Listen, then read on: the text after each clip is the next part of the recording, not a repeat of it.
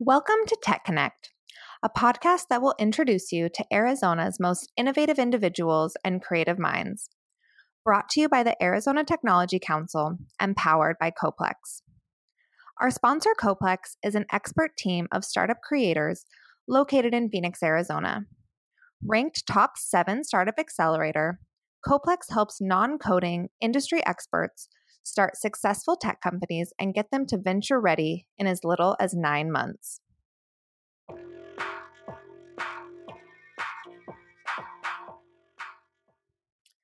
Hello, AZ Tech community, and welcome to the Tech Connect podcast. In today's episode, we are joined by Jane Pointer, CEO of Worldview Enterprises, a Tucson-based company that is leading the way in the emerging stratospheric economy. The company is an active, full-service commercial launch provider and is working to open the possibilities of space travel to consumers across the world via high-altitude ballooning and their Stratolite flight platform. Prior to joining the leadership team at Worldview, Jane was the co-founder, president, and chairwoman of Paragon Space Development and is a well-known author, including the book, The Human Experiment, 2 years and 20 minutes inside Biosphere 2. Welcome, Jane. Between opening a new market in space tourism, launching a KFC sandwich into space, and facilitating test flights for the world's first Stratolite balloon, Worldview has had an incredible few years. Can you talk about some of the highlights from your perspective? Well, so let's see. Let's go perhaps backwards in time. So, we're really excited that this year we were able to close our most recent financing, which was really exciting. So we now have 3 top-tier Silicon Valley firms backing Worldview. So that's awesome. Wonderful. Yeah, exactly. So, so that's new money coming into Arizona. We also, just a plug for what we do here in Arizona, we actually spend most of our money right here in Arizona, which is great. We're really excited to be part of this community. Obviously, as you were saying, we have stratospheric flight vehicles, and one of the incredibly exciting things that our investors are excited about is this brand new vehicle that we're bringing to market called a Stratolite. And this is actually uncrewed. This doesn't have people in a capsule underneath it. This allows us, in fact, to carry sensors of all kinds up to the stratosphere, about 15 miles above the surface of the planet, and to stay over a single area of interest for our customers and do all kinds of things. Whether it's remote sensing, whether it's communications from that location, or even understanding more about weather. And so we've actually gone from sort of squiggles on a whiteboard to having the vehicle, the technology proven and customers flying flights, buying flights from us in just a couple of short years. So that was really exciting. Incredibly proud of the work the team has done. One of the fun things that we've done is that we've broken some really exciting parafoil records in the progress of developing this technology. So the way we bring down the payloads from the stratosphere is we use, actually it's a steerable parachute. And so we steer this parachute down, but we can actually fly it way up in the stratosphere. So our team has the record of flying a parafoil at over 100,000 feet, which is about 20 miles above the surface of the Earth. And because there's so little atmosphere up there, there's very little atmosphere. We're above at least 95% of the atmosphere at those altitudes. And in order to make up for the fact that there's so little atmosphere, you fly very fast. So we also have the speed record of a parafoil flying at over 290 miles an hour, which is pretty cool. Oh, that's really interesting. So you're saying that the people from the ground are controlling the equipment that's going up into the stratosphere? Yeah, so we launched the equipment, right? We launched the equipment up on the balloon. So recently, for example, we flew some cameras that we're going to be using potentially for maritime surveillance, for example. So we had some cameras on it, and this was just a test flight. And so we were able to, the payload provider was able to control the cameras from here. One can envision doing that autonomously in the future, but certainly on this flight, they were controlling it from the ground, yes. Very, very cool. Awesome. So I read in your bio that you were actually a member of the original crew that lived inside the sealed, self-sustaining habitat of Biosphere 2 just outside of Tucson, and that you were a member of the design team, which is really, really cool, I thought. I visited Biosphere 2 and thought that that was a pretty cool note on your bio. So can you maybe share some of your experience and how it's translated to the work that you do at Worldview? Yeah, for sure. So it was really exciting being part of Biosphere 2. So you can tell I've been in this community a long time because we went in 1991 to begin our 2-year and what turned out to be 2 years and 20 minutes inside Biosphere 2. And so as you can imagine, doing something like Biosphere 2, it was just extraordinary. It was sort of something, it was my introduction to implementing huge ideas. And the huge idea here was taking this planetary biosphere and shrinking it into something the size of Biosphere 2. This was the big question we were trying to answer. Can you take a planetary biosphere, shrink it into something the size and frankly as simple as Biosphere 2 compared to planet Earth, and have it persist for a long period of time? And can it also, at that time, we were also asking the question, can it include people as well? As you know now, University of Arizona runs it, and so they do not have people living inside it. They're doing other kinds of experiments.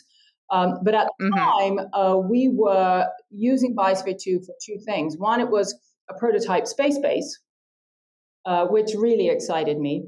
And the other aspect of its design was to be a test tube for life, a way for us to really understand more about planet Earth. And of course, that secondary aspect of Biosphere 2 is really what University of Arizona is focused on. But it was an incredible thing to be involved in. We had scientists from around the world help us design Biosphere 2. I was in charge of designing the farm, the agricultural system. That unfortunately you can't see there anymore. Of course, it's not really needed now that people don't live in it. But that was, an incredible thing too. I worked with the University of Arizona on the design of the agricultural system, the half-acre system where we grew all our food. So, the day we walked into Biosphere 2, it was an extraordinary day for us.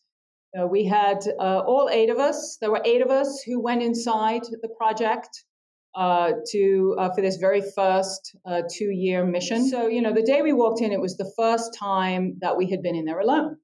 Up until that point, it had been under construction effectively. So we walk in, and it was very bizarre because there was nobody else inside, and I had been in there for the last couple of years with hundreds of other people inside, and suddenly it was very quiet. And it was an incredible moment to know that we were the 8 people that were now inside Biosphere 2 that were charged with caring for this new world that we had created. It was an extraordinary experience. Yeah, that's a really cool perspective. And I do think when I visited, I think that they have some pictures, maybe even some videos of the farm. So your legacy remains, absolutely.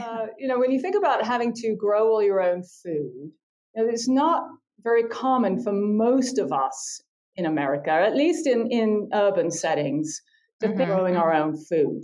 And we were very purist. We grew everything.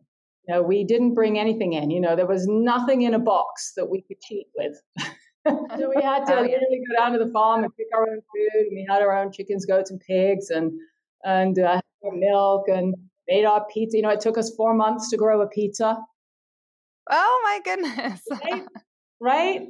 So it was this really different way of thinking about living. And so, one of the really sort of seminal experiences was that of being part of my biosphere in a very literal and visceral sense. Out here in Biosphere 1, which is the planet that we all live in, it's hard to imagine how big it is, right? And when you go inside Biosphere 2, you can see all its edges. You know that everything you've got in there is all you have in there.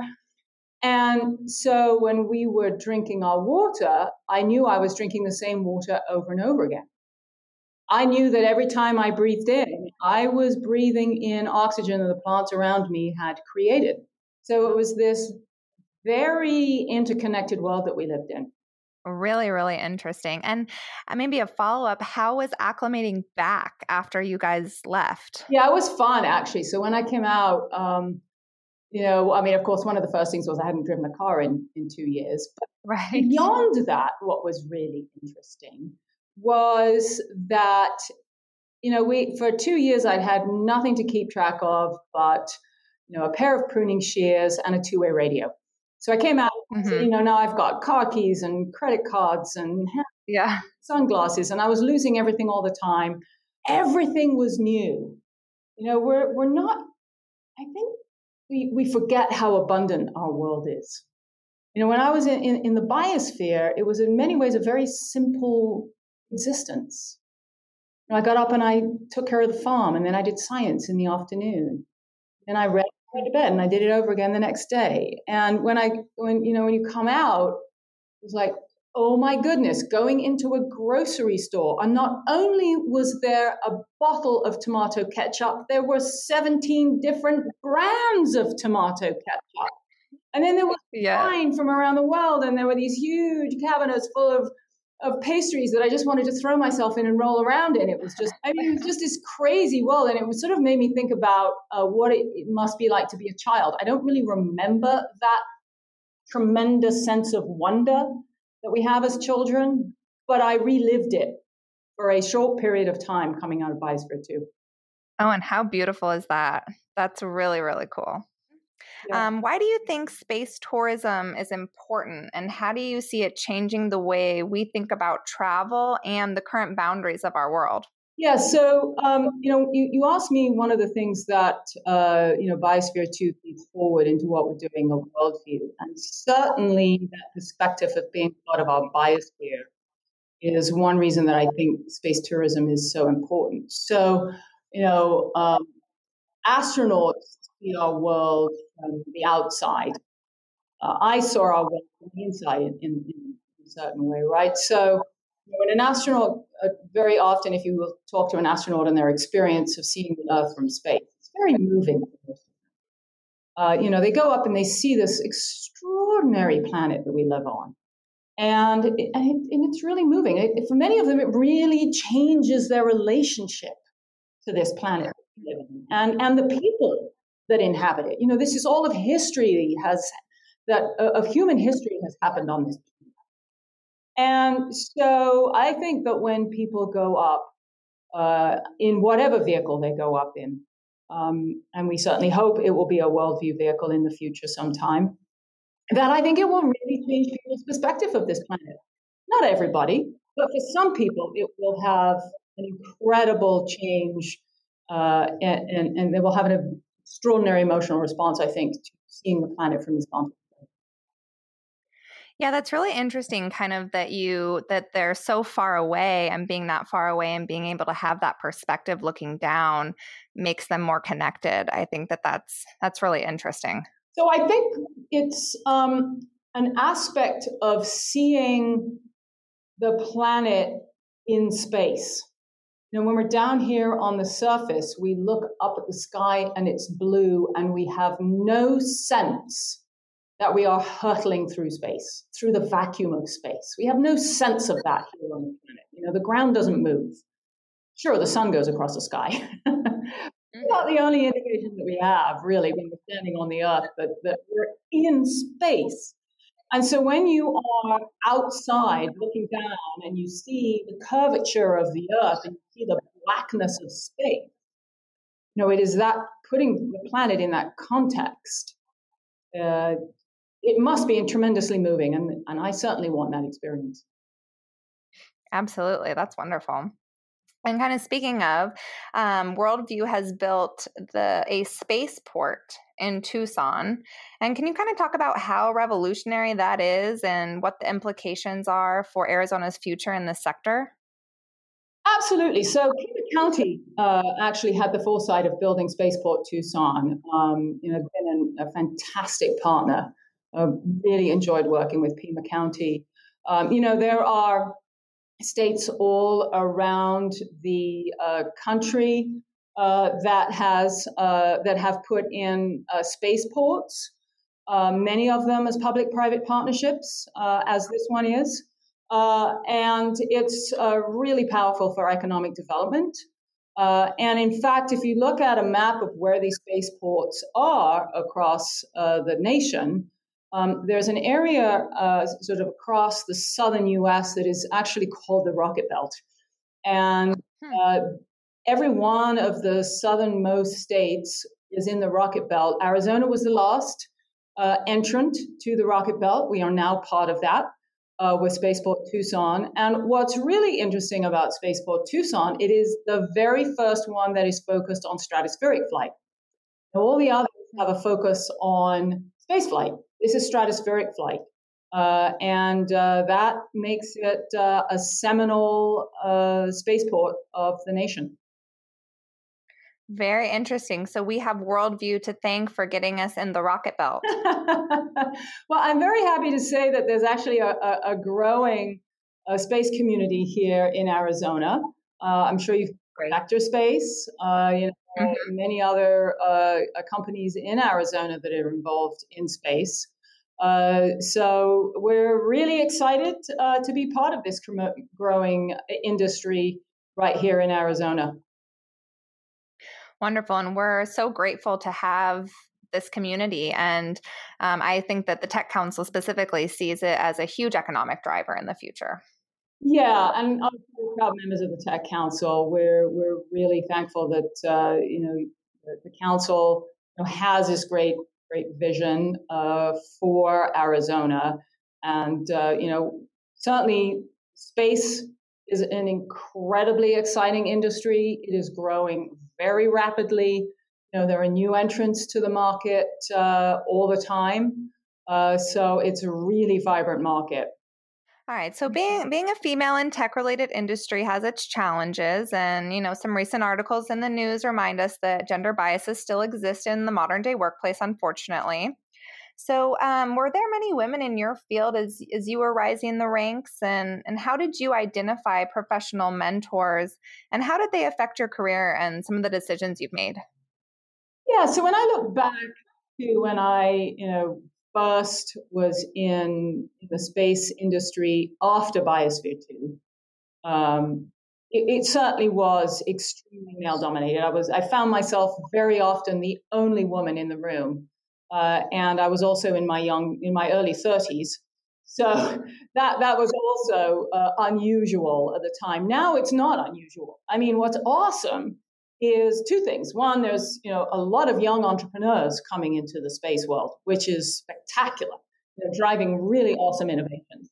And there's a lot of young women coming into the space industry. So certainly could have more, but it is by no means as it was when I was first involved in the space community. So I'm really excited to see the change.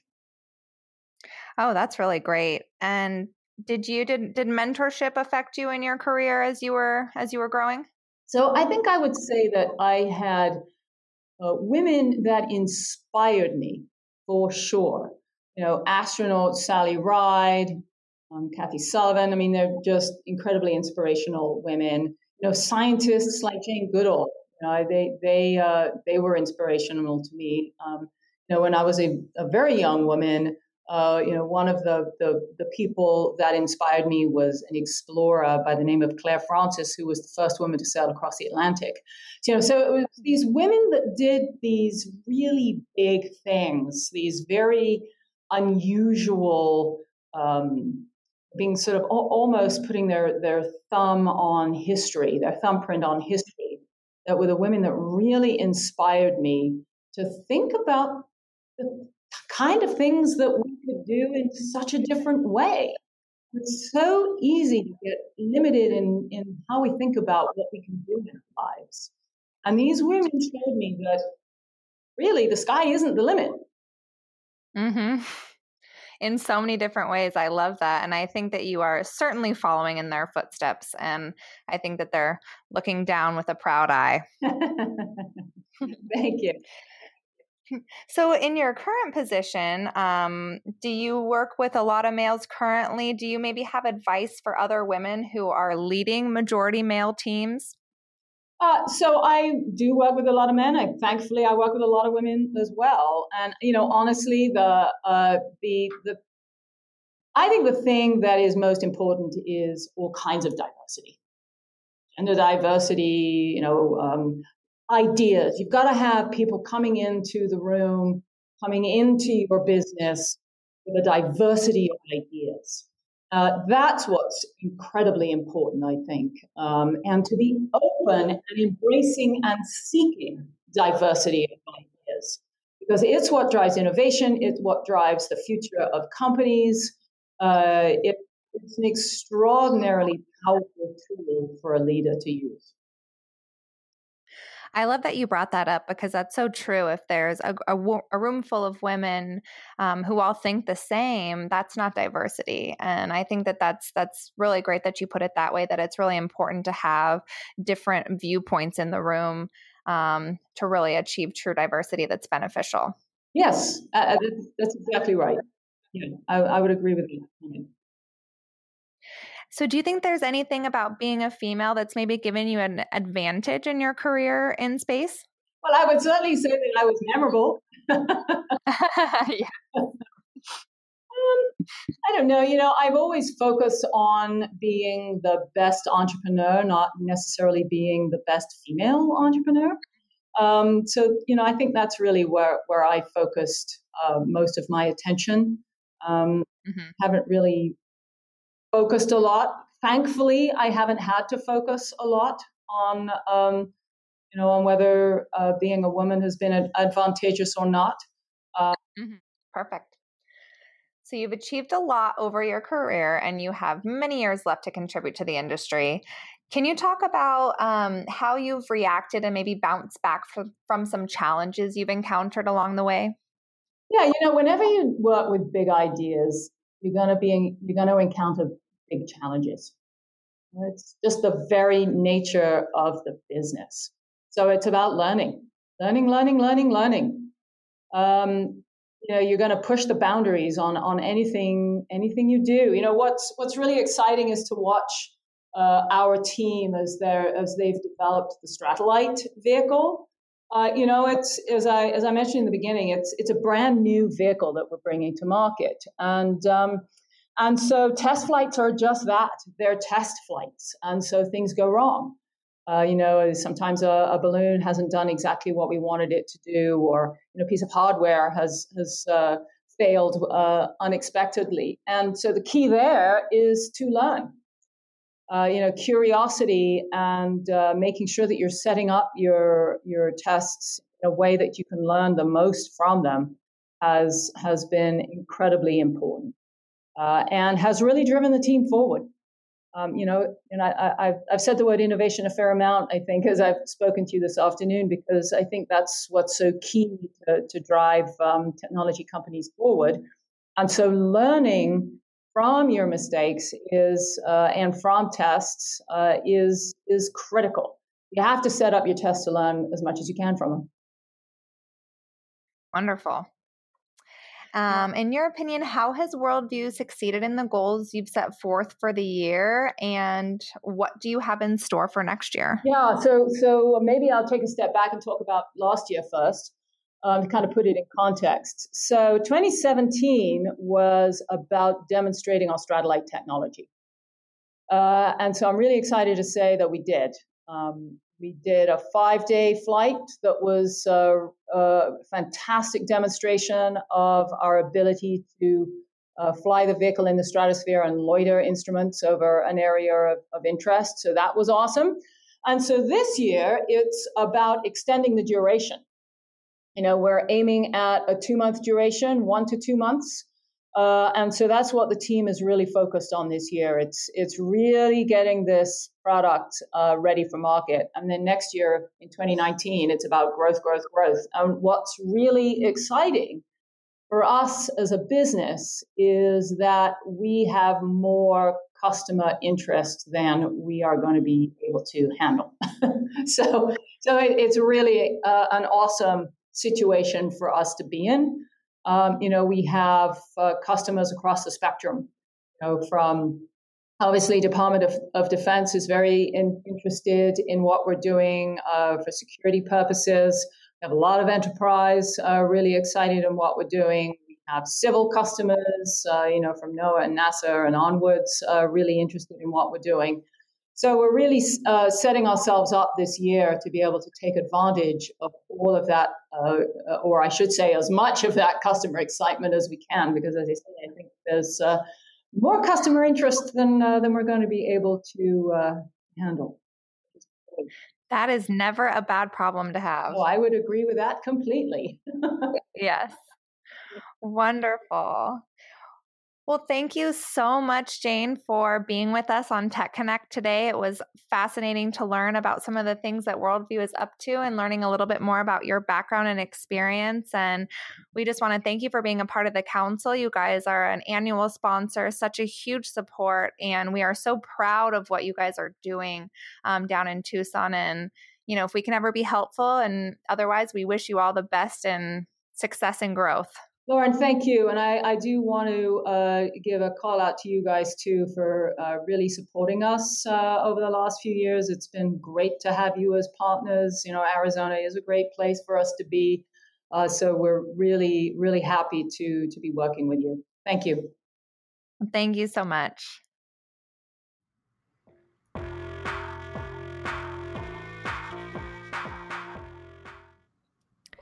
Please share this episode with your friends and subscribe to Tech Connect on Apple Podcasts app or wherever you listen to podcasts to get alerted of future episodes. If you know someone that should be featured on Tech Connect or have a question, please visit aztechcouncil.org and follow us on Twitter and Facebook. #TechConnectAZ.